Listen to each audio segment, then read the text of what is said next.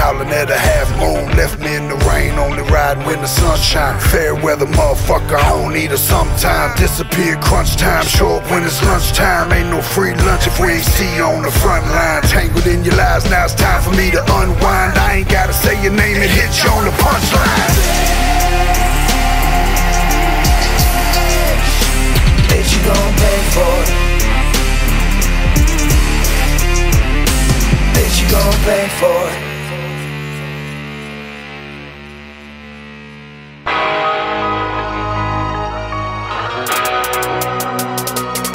Ain't living long like this.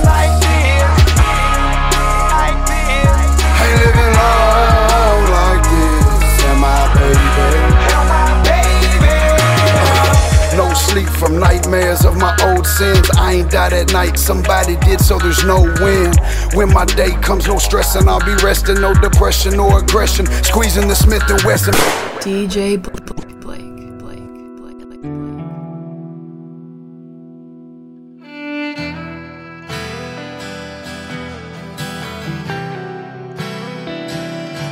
Baby, if you love me, well, please love me now. 'Cause baby, if you love me, it's my darkest hour. It's my darkest hour. If I did you wrong before, I won't do you wrong no more. It's all I've ever known. It's all I know. It's all I know. First time that we locked eyes, stomach felt like it had knots tied. I cannot lie, I wanted to try, but I knew right then it was not time. So I sat back and played my position, and I prayed that you made your decision.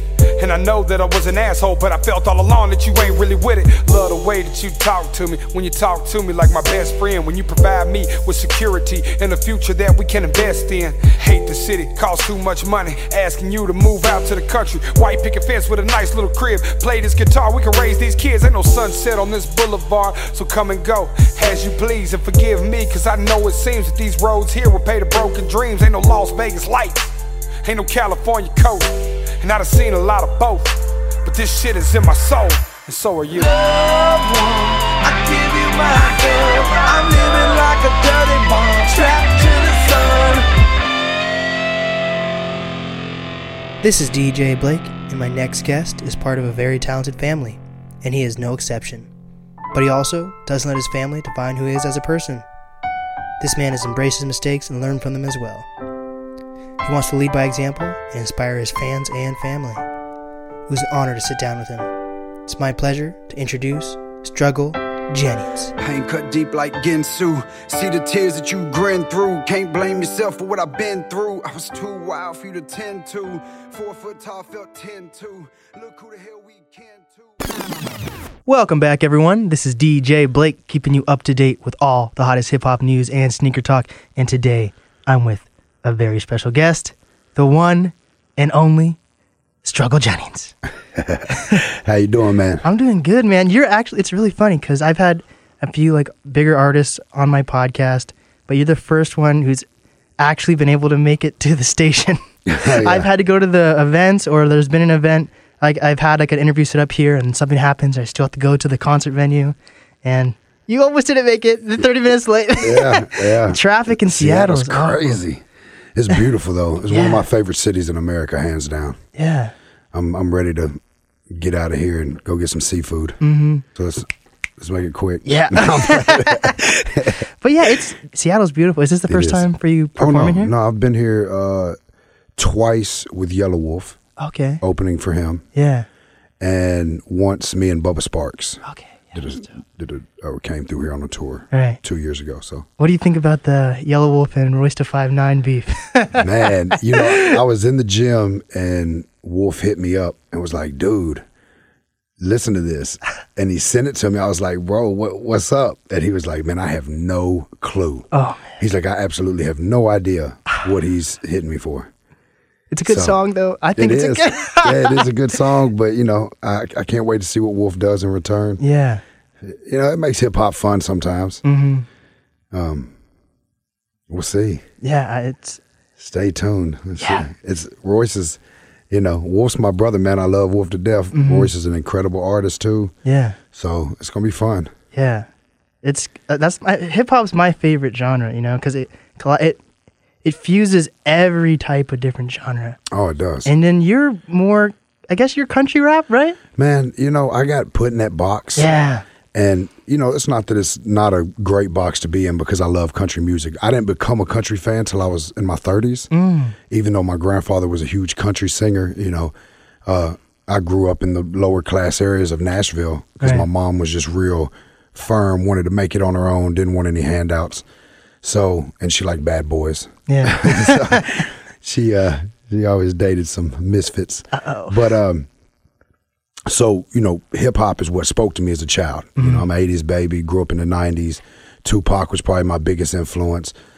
And this last year, you know, I got put in that box because I did an album that I attributed to my grandfather. Right. Where I had been sampling Sam Cooke and Al Green, you know, just doing mixtapes. And I was like, man, I want to take some of his music and flip it. Right. Because if you listen to what he was talking about, it's so hip hop. The painful stories, being busted by the police, you know, all the stuff that Waylon was talking about in that outlaw era really resonated with what I was going through at the same time.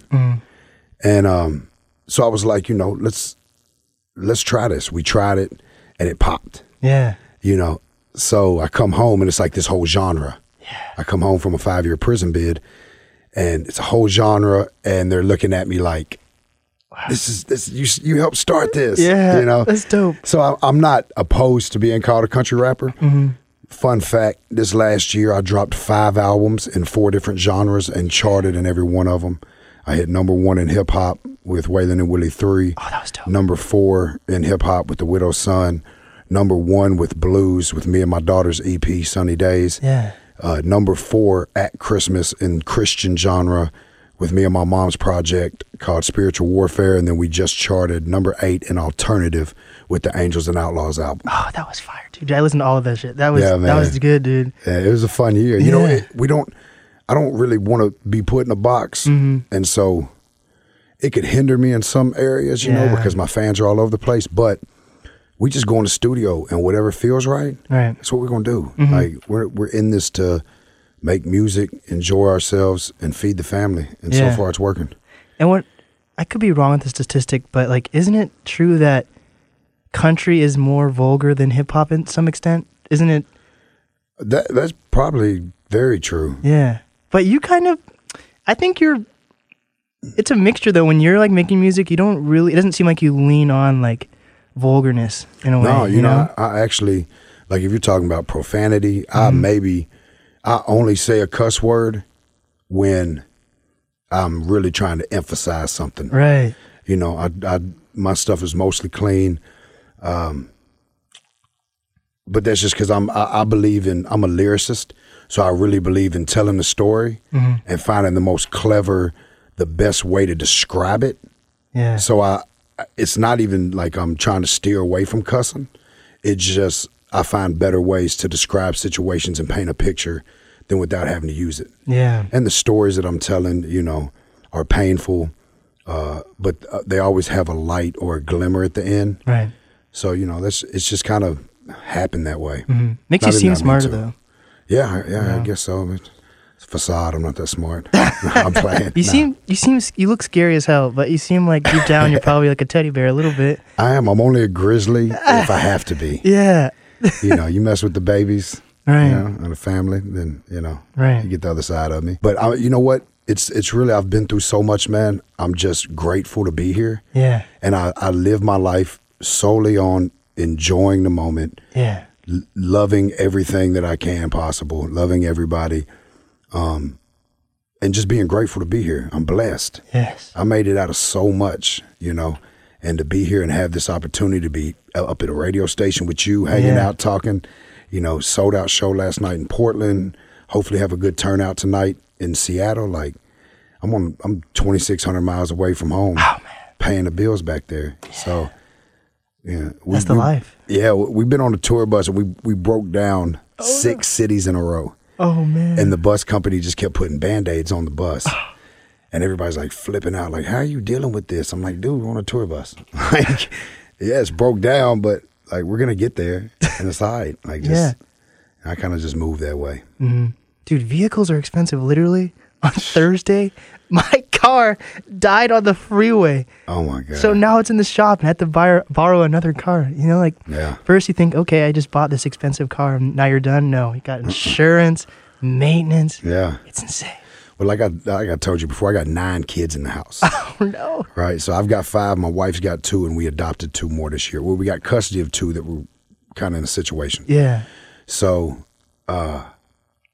we got Suburbans. Yeah. You know, we got 2 Suburbans and a couple other cars that we had before the Suburbans, but it's constantly something. Mm-hmm. Constantly. It's constantly a transmission or, or you know, a tire or anything. Like, it's just always something with vehicles. Mm-hmm.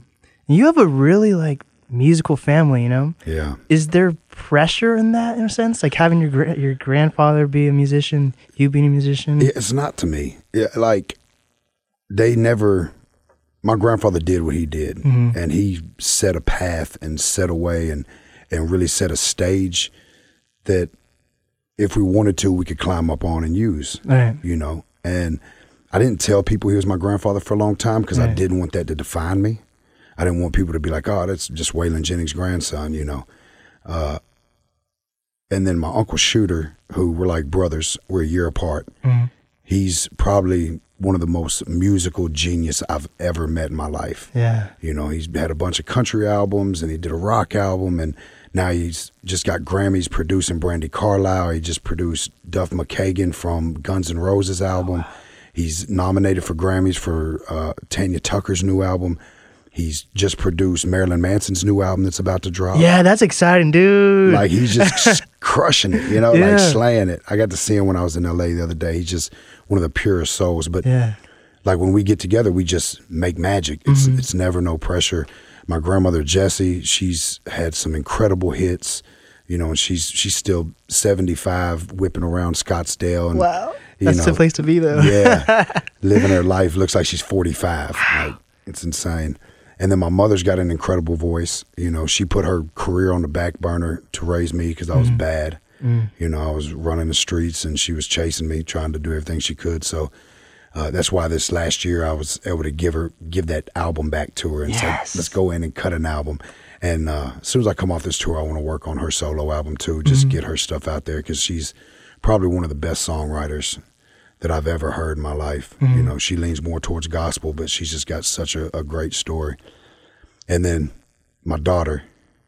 Yes, is Brianna, right? Brianna, yeah. Brianna. Dude, she's special, man. Yeah, the album you have with her, what is that called? That's Sunny Days. That was good. Yeah, she's on the road with me. Oh, wow. So, like, being able to give her that platform and give her that spotlight and help her skip some of the, you know, BS that we go through as artists. You know, her first show she ever walked out on the stage was a sold-out show at St. Andrews Hall in Detroit.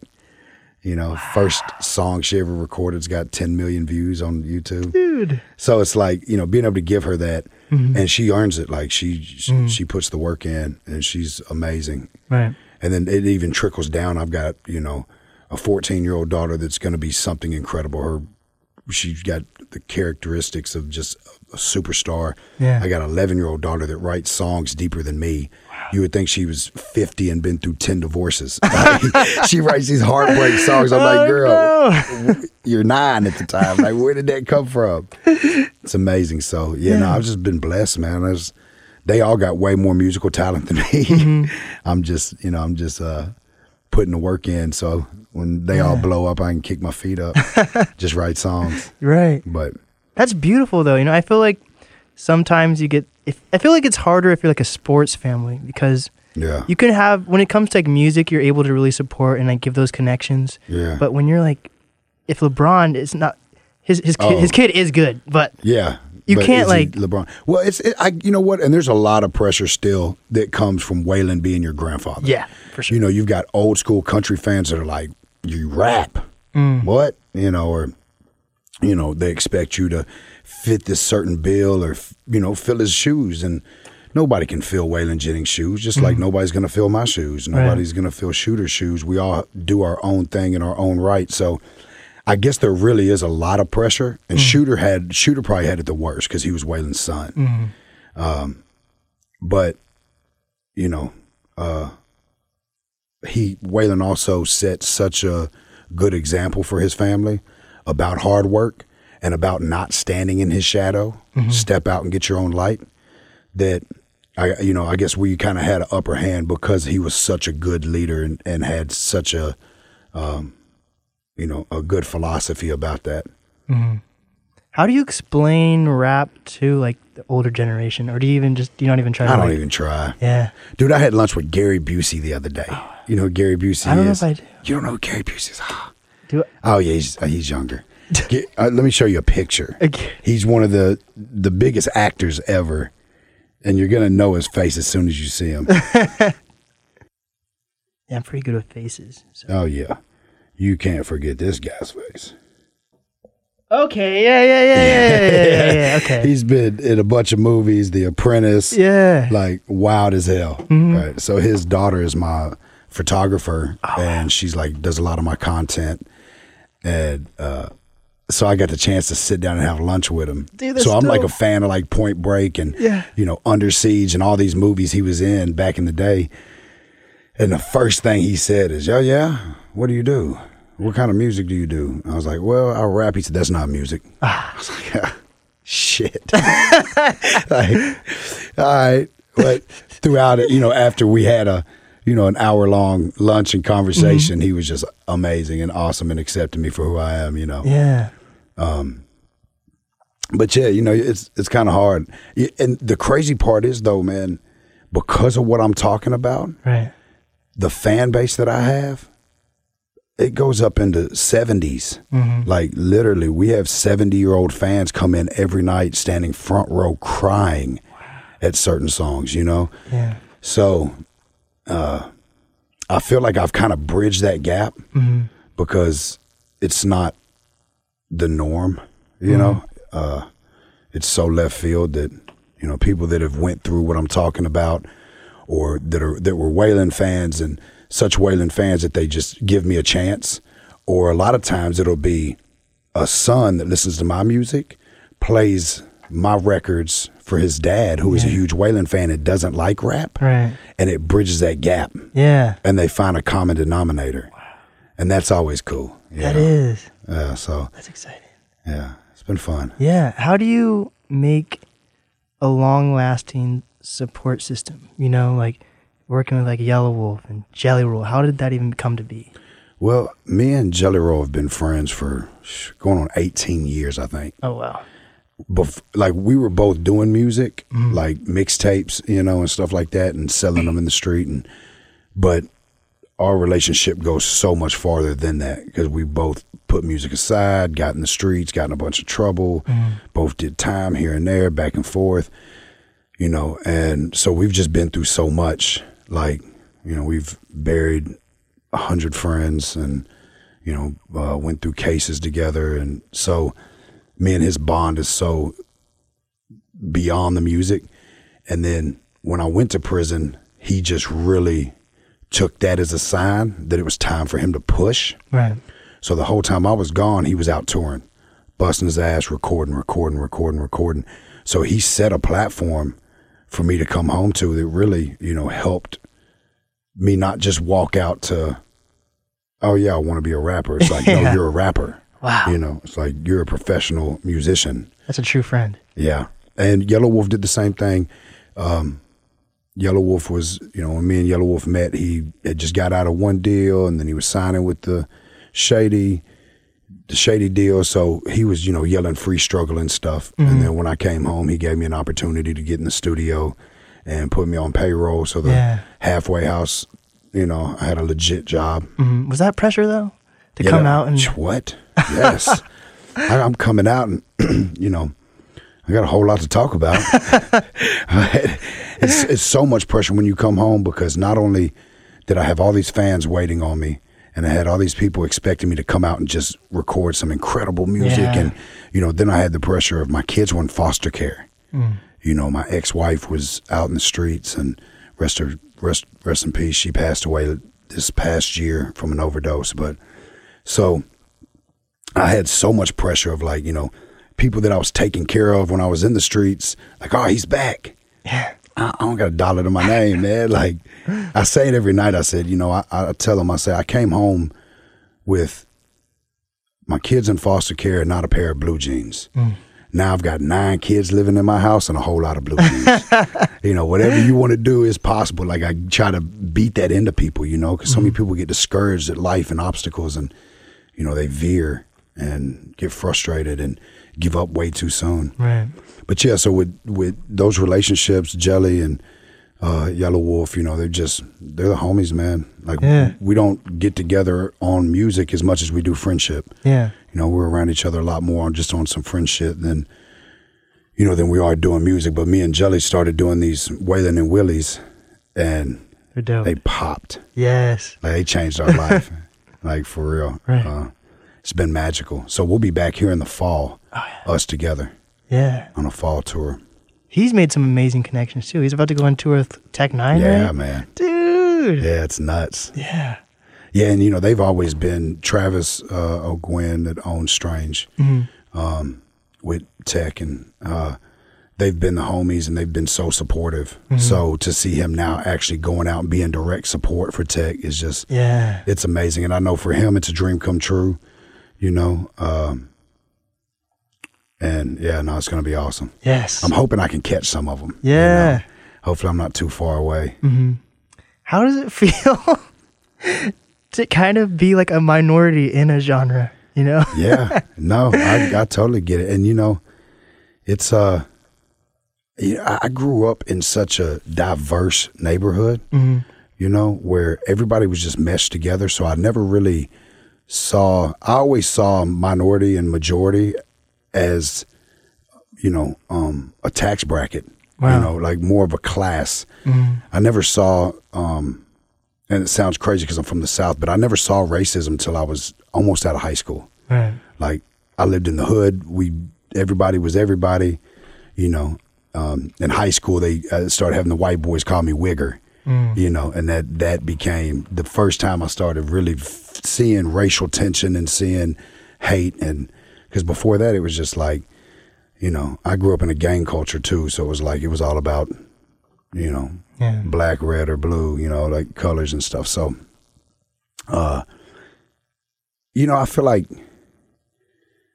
I don't know, man. I think it's the beauty about hip hop. And I know some people get real frustrated with it. You know, they get frustrated with feeling like a minority or feeling like, you know, somebody's stealing a culture. But I grew up in this culture. You know, I'm an 80s baby.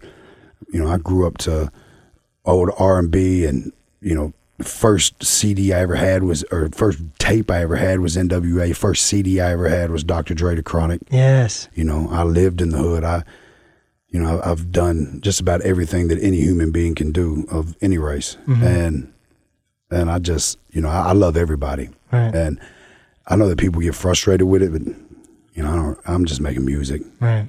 So. If you had the chance, would you change your past at all, though? Or do you think it's part of your journey? Yeah, I wouldn't change anything. You know, it sucks to say that because, you know, there's some things that I could have did that may have, you know, kept somebody here that's no longer here, or, you know, there's a lot of things that you throw around when you think about that. But then if you ever watch The Butterfly Effect. Yes, dude. Yeah, I won't change nothing, man. Ashton Kutcher. Yeah. No, you know, everything led me here, and I went through a lot of stuff that I wish that my kids didn't have to go through, or I didn't put my mama through, or whatever it may be. But everything led me to where I'm at right now. And right now in my life, I'm living my best life. I'm taking care of my kids, giving them their best life. I'm married to an incredible woman. You know, my mama's doing good. My grandma's doing good. My family's good. And I'm out here shedding light, you know, to people that are still trapped in that darkness, and giving a little bit of hope. So, you know, I get it every night. Like, every night it's, my fans don't come and say, oh, man, I like your music. They're like, dude, your music changed my life. Right. You know, there are tears and hugs and, you know, at Walmart. Yes. You know, so it's like, yeah, I wouldn't change anything because whatever has happened was just the right formula to get me where I'm at. You know. How do you teach your kids like lessons and morals and not spoil them at the same time? That is so hard. And that's probably the only thing that my wife snaps on me about is like sometimes being too easy. Right. But I feel like as a father, really as a parent, the key that I've learned or that I kind of live by is you got to be honest. Tell them what you've been through. Give them the best advice you can, and then sit back and be there to catch them when they fall, because everybody's going to fall. You know, you can do whatever you can to try to, you know, stop them from doing stuff. The more you push, the more they're going to pull. That's true. You know, it's just human nature. It's the coming up. It's the, you know, the rite of passage. They're all going to make mistakes. So you just got to try to, I think a lot of parents mess up because they're not honest. And so they shelter and they hide stuff from their kids. And then, like, I'm very vocal. Like, yes, I went to prison. I did this. I did that. I made a lot of bad mistakes. This is what it got me. You know, even down to small, my kids, they try so hard to get over on me sometimes. Yeah. And it's like, bro, I use that excuse 500,000 times. And now kids are screwed because we got GPS on their phones and stuff. Like, yes. you can't pull the okey doke we pulled on our parents. You know, now I'm just like, oh really? Where'd you say you were at? Yeah, no, you've been in the parking lot of Kroger for 2 hours. I thought you were going over here, you know. Yeah. So it's awesome though, man. Being a parent is so fun to me. It's so fulfilling. It's my biggest success in life, really, you know. Right. Is being able to watch these fucking beautiful humans grow and blossom into amazing people. What is some advice that you wish someone had given you when you were younger that you try to give your kids now? Follow your dreams. Dude, I wanted to do music since I was as long as I can remember. Yeah. I used to run in and rap to my grandpa, you know, when I was like 8. Wow. So, but I had so many people telling me, you're a white boy, you can't be a rapper, or you're from Nashville, you'll never be a rapper, or funny story, Outlaw Shit, one of my biggest records, 35 million views on YouTube. I recorded that in 2007. Wow. I didn't release it until 2011 because so many people were like, dude, you can't mix country and rap. That's a career suicide. You know, so I went off and did a mixtape with Drummer Boy in Atlanta, you know, trying to be the white Rick Ross, because that was the life I was living, you know, and that's how they're trying to market me. Right. And meanwhile, I've got this record that I end up saying, you know what, screw it. I don't care what nobody says. And I drop it, and it ends up being my biggest record to date. That's dope. Almost. Fall in the Fall is on its heels, if not already past it.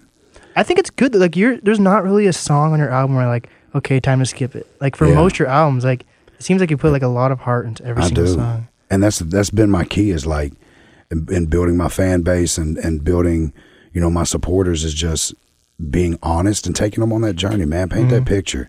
You never know what you're going to say that might really strike a nerve with somebody, because so many people are going through the same thing. Right.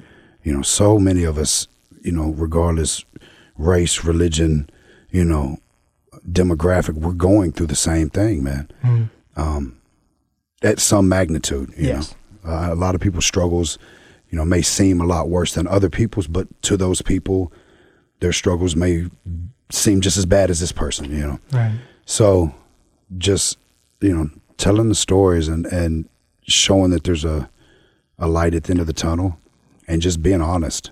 You know, I put it all out there. I don't hide anything online, which sucks sometimes. You know, I gotta, you know, it's something that I've had to deal with, is just, you know what, if I'm gonna be that guy, I'm just gonna be that guy. Right. What do you think about social media? Like, what are your opinions on that?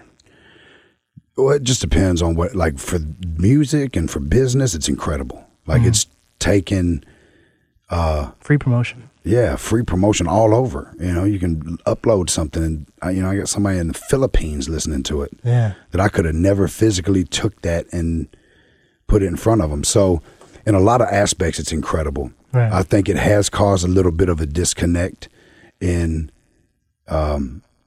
social, you know, one-on-one activity. Right. You know, I use the example all the time. When I was a kid, if you want to go talk to a girl, you had to fight those butterflies, walk up and be like, hey, I like you, or whatever. Or she was gone forever. Like, you wouldn't see that person again. Yeah. And nowadays, they can just, hey, shout it, let me, you know, it's like, because they're hiding behind that. They don't have to say it face to face. So it kind of, it's kind of caused a little bit of people can have more of an opinion, right, or voice their opinion more, which sometimes gets ugly, man. There's a lot of people on social media that are just trolls. They just straight up get on there just to spread hate. Yeah, I call them on it. Like I don't get much of it because my brand and my fan base is clean and it's it's healthy, but I get some of it every once in a while, and I'll hit them up. I'll be like, dude, I just looked at your page, man. You're like a cool guy, man. You got cool shit going on. Why are you hating on another man that's out here grinding? Like, how do you have time to get on here and type something that's just completely... And about 9 out of 10 times they're like, you're right, man. I apologize, Call them out. Yeah. When did you decide that it was okay to be unique and be yourself? You know what? Probably really not till prison, man. Wow. You see all this turquoise I wear? Yeah. The story I tell about turquoise is it was always my favorite stone. Yeah. As a kid, I loved turquoise. I loved the color of it. My granddaddy wore it. My grandma wore it. My dad had a big turquoise ring. So it was always my favorite stone, but I was so caught up in trying to be something else. I spent all that money on all them diamonds and all that gold. And, I had braids to my ass and gold teeth. And, when I went to prison and I was stripped completely down to just prison clothes, and you lose all control of everything on the outside. So you're in there, and the only thing you have control of is yourself. Mm-hmm. And then you realize, okay, who do I want to be? Who am I? First, you got to strip down and find out, who am I? Why do I keep ending up in here? Right. What is what is wrong? What is this? I don't want to do this no more. Mm. And so I stripped myself all the way down and just was like, you know what? I'm just going to be me. And I love it like this, like with my girl, like there was so much stuff I wouldn't have done with my exes, like just cute shit or like, getting out in the middle of traffic, pulling them out the car and slow dancing or something in the middle of traffic. Wow. Like I do stuff like that now because I'm just being me. Like I don't miss an opportunity to try something or to enjoy a moment. Yeah. So, and now, I just put on what I want to wear. Yeah. I'm rocking the shit out of all this beautiful turquoise. Dope. Yeah. What are your opinions on tattoos? Like, do you ever think about, because I only have this guy. I have like one on my shoulder, but this is like my main tattoo. Yeah. It's like a brand, like it's unique. It makes me stand out with my poofy hair too. But like, do you think like once you get older, you might regret getting so many tattoos or? I don't, you know what? I don't know. I've seen some pretty old dudes that had a whole lot of tattoos that looked pretty cool. Yeah? Yeah. I kind of slowed down. Like I'm definitely not going to, I'm going to finish up my torso and stuff, but I'm not getting any on my face. I've got some goals and dreams in acting and some other things that I want to do and some roles. Yeah. So I'm going to leave my face alone right now. But I think tattoos are incredible if you're getting them because it's something you love. I'm not going to regret any of mine. Every one of my tattoos tell a story. They're from an era or a moment or a memory, and so I'm never going to regret them. Right. And I think if you get them like that, these dudes that just get a bunch of stuff because they're trying to be cool or they're trying to fit an image, I don't really, I don't know how they're going to feel at 80. Right. But I'm going to be cool with mine. You're going to be cool with that. Yes, like that's you. Yes. So you're going to love that. It doesn't matter how old you are. Like it's part of you. Yeah. So I think if you're really getting tattoos because it's something you love and it's artwork and it's something you want to express, then you'll always love them. Right. Do you think they all have to have meanings? Because like people who don't have tattoos are like, oh, what's the meaning behind that? Yeah, I don't think they all have to have meanings. Yeah. Most of mine do. But I don't think they have it. If it's something that you like, like my son was like, I got him his first tattoo. Yeah. And Breakneck Brad, this guy from Australia, did my whole back piece. Ooh. He was, he comes over here and does tattoo conventions. So my son was getting his first tattoo and he wanted a big old grizzly bear with a claw, like swiping. Yeah. So he gets it like whole quarter sleeve and huge piece. And then afterwards he's like, what am I supposed to tell people it means? I'm like, bro, tell them you wanted a bear. Like, it don't matter what it means, man. Right. Like, you like that. Like, you wanted that big bear on you, you know? Find a meaning for it later. Make up a cool story. Yeah. You wrestled a bear in Seattle or something. The Revenant's your favorite movie. Yeah. What do you think was the biggest surprise to you? Like, socially once you got out of prison, besides like music and having that platform? Well, there's so much anxiety when people get out. You've got all these goals set. You've got all these timelines. I'm going to do this. I'm going to do that. I'm going to do that. And it never happens like that. You come out, you meet a lot of obstacles. You know, they're not just easy on you. They're not, you just can't get out and think you're just going to start a business and become this next, you know, it takes time, and you're going to meet a lot of obstacles, and a lot of people get frustrated and they give up too fast and turn away from it. And that's why they go back. That's why the recidivism rate is so high. For me, I had everything against me. You know, I had to get out and fight for my kids. I had to go through a divorce.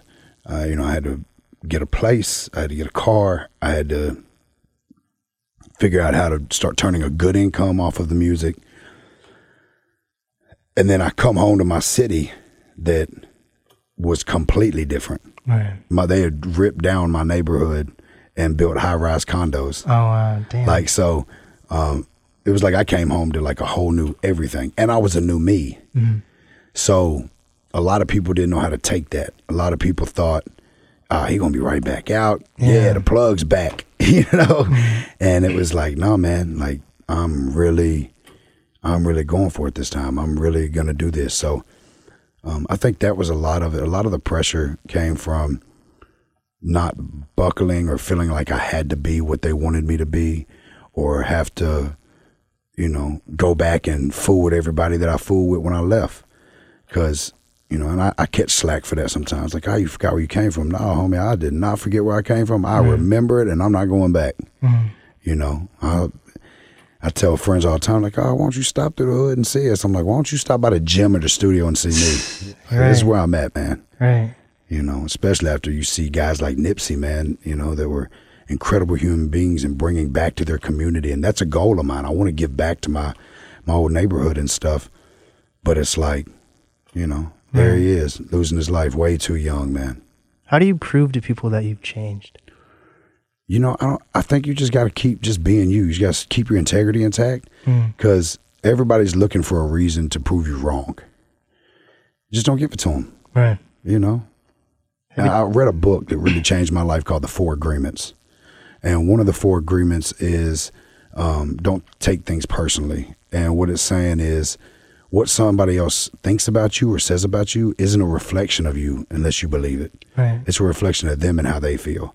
So letting go of that and not just, you know, just, okay, you think I'm not going to change? Cool. I'm not going to argue with you. You know, you think I'm still doing this or I'm doing that, or you think I'm going to fail. You think, cool, whatever. That's your own opinion. I'm going to prove you wrong. You know, just sit back and wait. And I beat every year, you know, every statistic from recidivism to, you know, dude, there was a moment where my kids had been in foster care so long because their mom had broke bad that I was like days from losing rights to them, even though I was fighting, because they had been in foster care so long. So like everything that seemed like just a horrible thing, there was always a silver lining in it, man. And if you go into situations knowing that, like, okay, there's something good in this. Gotta look for it. Where's it at? You just gotta look for it. Right. Have you ever thought about being a motivational speaker or going back to prison to talk to people? Yeah, man, I want to go back to the prison so bad. I'm still on state parole. I came off federal probation this year. I'm still on state parole till 2025. So I got to go in front of a judge and the parole board and just get that clearance to go back in the prison. And I got to do it anyway to go try to travel out of the country. So that's a goal for 2020, is to get cleared to go into prisons, get cleared to travel outside the country. Right. And, try to change some lives. That's a crazy journey, though, to get out and have that type of support, though. Yeah. Some people have, like, nothing, and that's why they go back in, you know? For sure. No, and I just actually did an interview with a guy that's doing life here, either here in Oregon. And he's got a magazine that hits, like, almost every prison. He's got a podcast and stuff. And so I just did an interview with him from prison. He's doing life, talking about that, you know, like, what about these guys that don't have, there are a lot of programs and people don't want to hear it. People want to, you know, buck the system. The system does have some stuff in place. The system is jacked up. We all know that. But there are some things in place, and there's a lot of organizations out there that really do want to see you succeed. There's a lot of, family programs, a lot of coming out of prison programs. And, if you really, really, regardless how low you are, I say it in one of my songs, I say my rock bottom was my stepping stone. Like you just got to step, man. You just got to keep moving. If you keep moving forward and you keep faith and a belief that you can, you will. It's just the way it is. Mm-hmm. You might not reach the magnitude that you thought you would, but you're going to get to a good place. Right. Or you might surpass it. A lot of that just comes with what you're willing to sacrifice, how much you're willing to work. Mm-hmm. I know so many friends that come out to nothing, man. And, some of them go back really quick because they try to go get it the wrong way. And some don't, some go get a job. Right. Next thing you know, they're the assistant manager. Yes. Next thing you know, they're the manager. Next thing you know, they own one. Yes. They're getting their own franchise or something. So, like, it's out there. Opportunity's out there. Mm-hmm. You just gotta believe it, man. You gotta believe in yourself. Yes. How did your perspective change on the everyday person once you got out? I think being in prison, you're around so many people, all kinds of people. You know what I mean? Like, and you also miss all the people that are out. You really do get a sense, if you're open to it and if you're in that journey of changing, of finding something amazing or special or beautiful in every person. Like, I don't believe there's an ugly person. Right. I don't believe there's there's some people that have a bad spirit, but there's something good in them, And so I try to treat everybody with, a hello and a smile and, try to make them smile. We were just talking about when we were going through this crazy ass traffic in Seattle.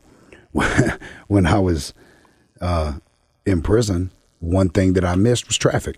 Wow. You hear people complaining when I'm on the phone. They're like, oh, man, I was stuck in traffic for an hour. I was like, dude, I would have loved to be in a car right now with the windows down, seeing the city. Yes.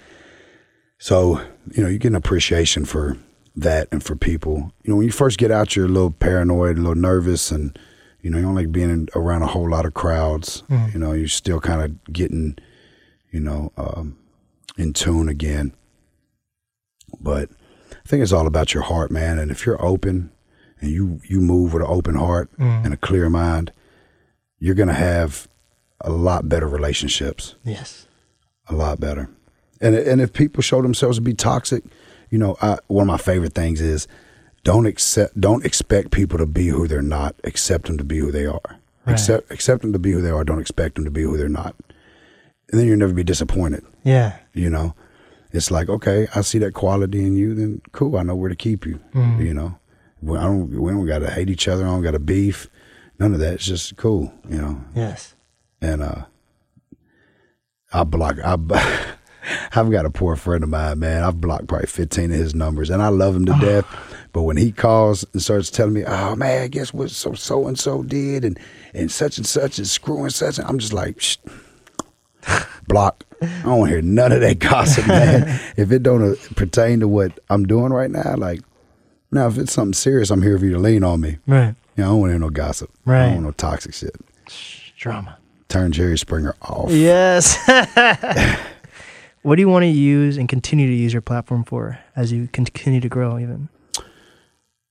I really just want to continue to do exactly what I'm doing. Like, I would like to reach a higher scale, but if I don't, I'm completely happy. I'm going to keep working. I'm probably going to put out 6 albums this year. Yeah.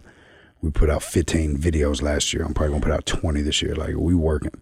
But I just want to keep shedding light, man, and just bringing those crowds the happiness, the emotions that they have. Yeah. Dude, my shows, when, it's just such an emotion. You got some people up there crying,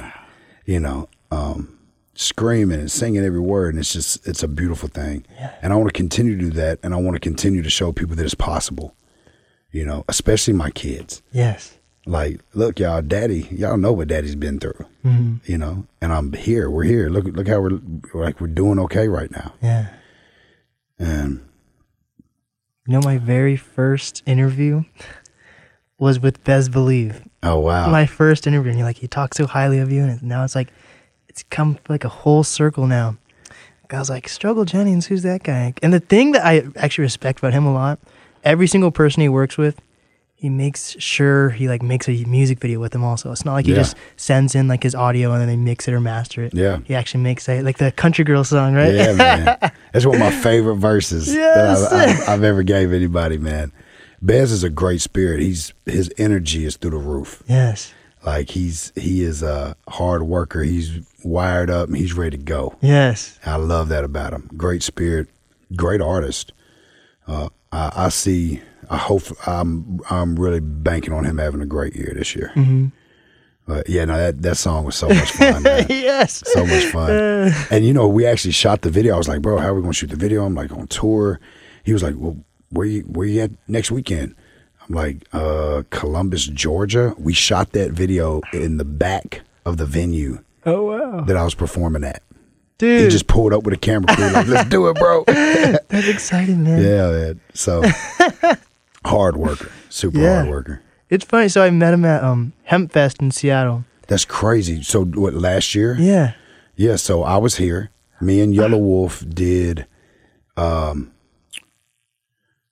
theater downtown. Paramount? No, I don't know what it's called.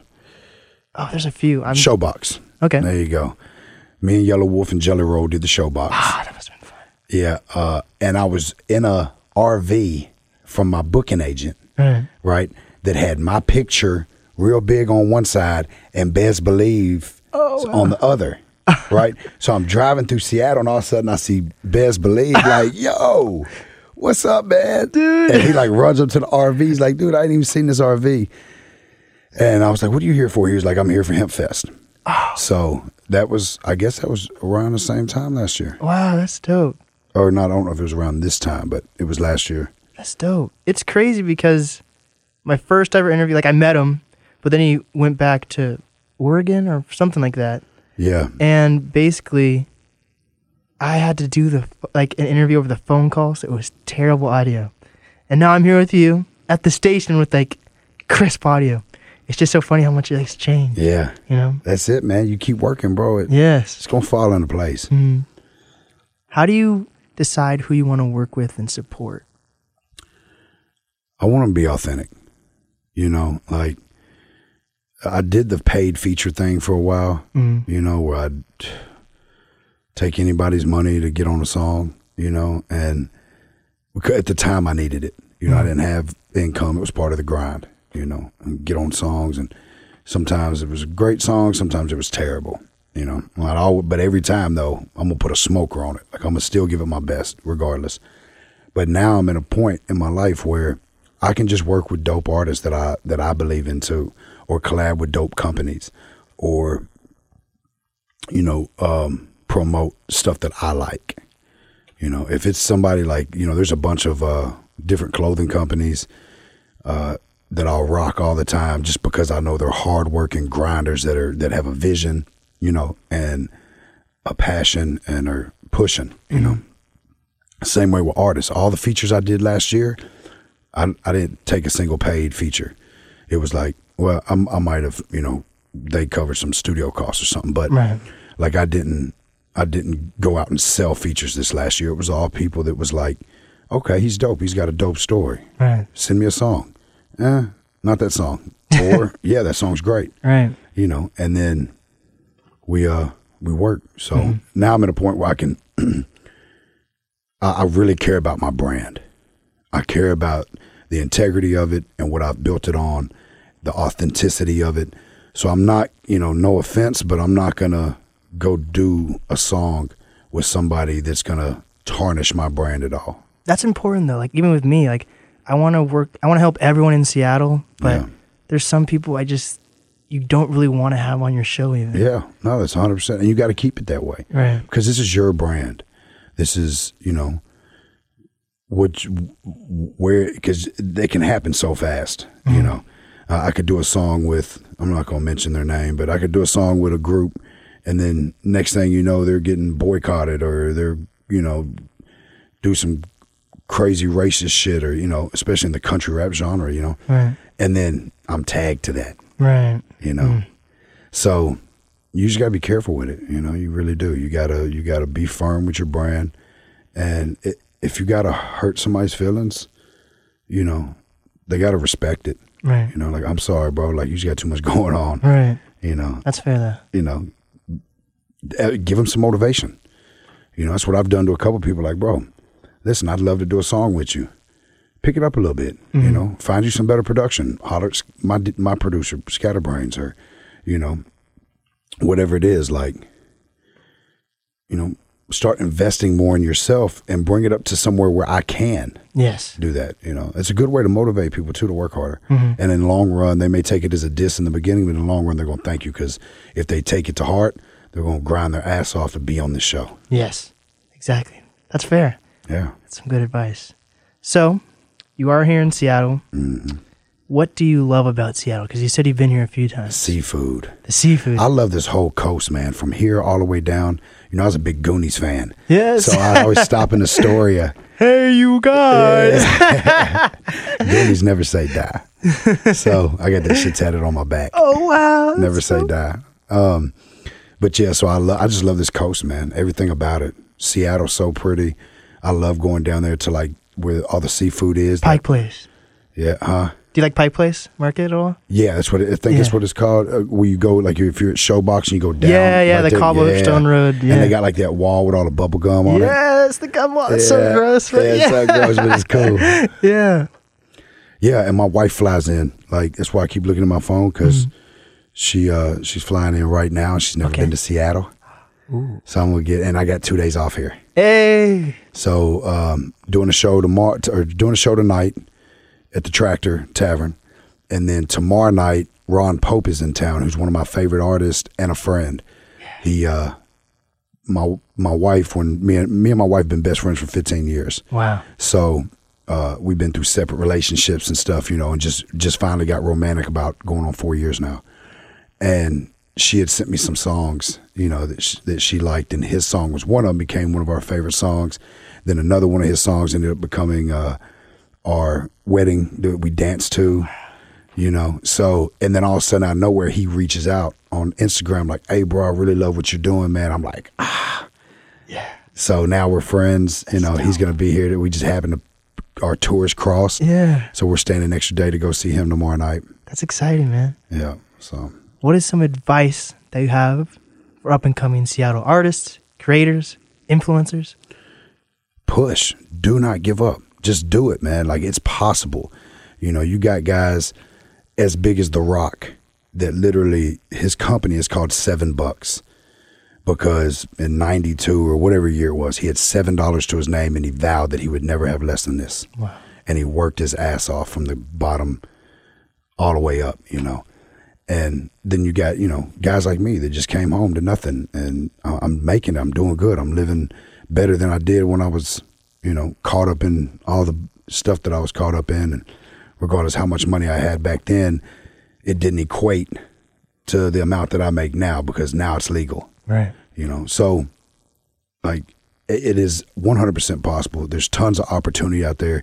Find a way to be unique, be yourself, be honest, be authentic, and you're gonna make it, because there's so many people. It doesn't matter what it is. If you're honest and you tell your story, it doesn't matter what your story is. There's millions of people going through the exact same thing as you. Yes. So people are going to gravitate towards that. People gravitate towards something real to hold on to. So just be creative, be yourself, be authentic, and be the hardest worker in every room. Yes. Just grind, just work hard, What are some final words you have for Seattle? Anything you want to promote? Well, we're at the Tractor Tavern tonight, but this isn't going to play today. So tartar sauce. Yeah, no, it's all right. We just dropped the album Angels and Outlaws. It's on all platforms. Incredible album, totally different than anything we've ever done. Sunny Days project with me and my daughter. We got Waylon and Willie 4 coming out in the fall. Brianna's solo album is coming out in the spring, going to be amazing. So, yeah, man, just check it out. Check out the videos. Check out the music. Seattle, I love you. I'm fixing to leave here and go get some seafood. Yes. And y'all's amazing coast. What's the easiest way to reach you? Instagram. I got all of them, but Instagram's the one that I really like interact. I got 9 kids and I got a lot of stuff going on. Yeah. So I don't get to really get on social media, but I check. If you tag me in a picture, I'm going to like it. Yes. You know, if you send me a comment, you might have to send 2 or 3 for me to see it, but 9 out of 10 times you send me a DM, I'm going to see it. And if you're saying some heartfelt shit and, you know, I'm going to respond to it. Yes. And I just got on TikTok. Hey! The kids finally got me on TikTok. My TikTok popping. Yes. It started. My daughter called me 3 days ago and goes, "Dad, you're at 1,000 followers, right?" Yeah. It's at like 8 today, 8,000. Wow. It's like it took off. That's dope. Yeah, it's been fun. Wow. It's fun. It was crazy because Gary Vee was talking about it. TikTok being the last organic reach right now. So, wow. Yeah, man, just work hard. Love everybody. Thank you, Seattle. This is DJ Blake and Struggle Jennings. There we go. DJ Blake.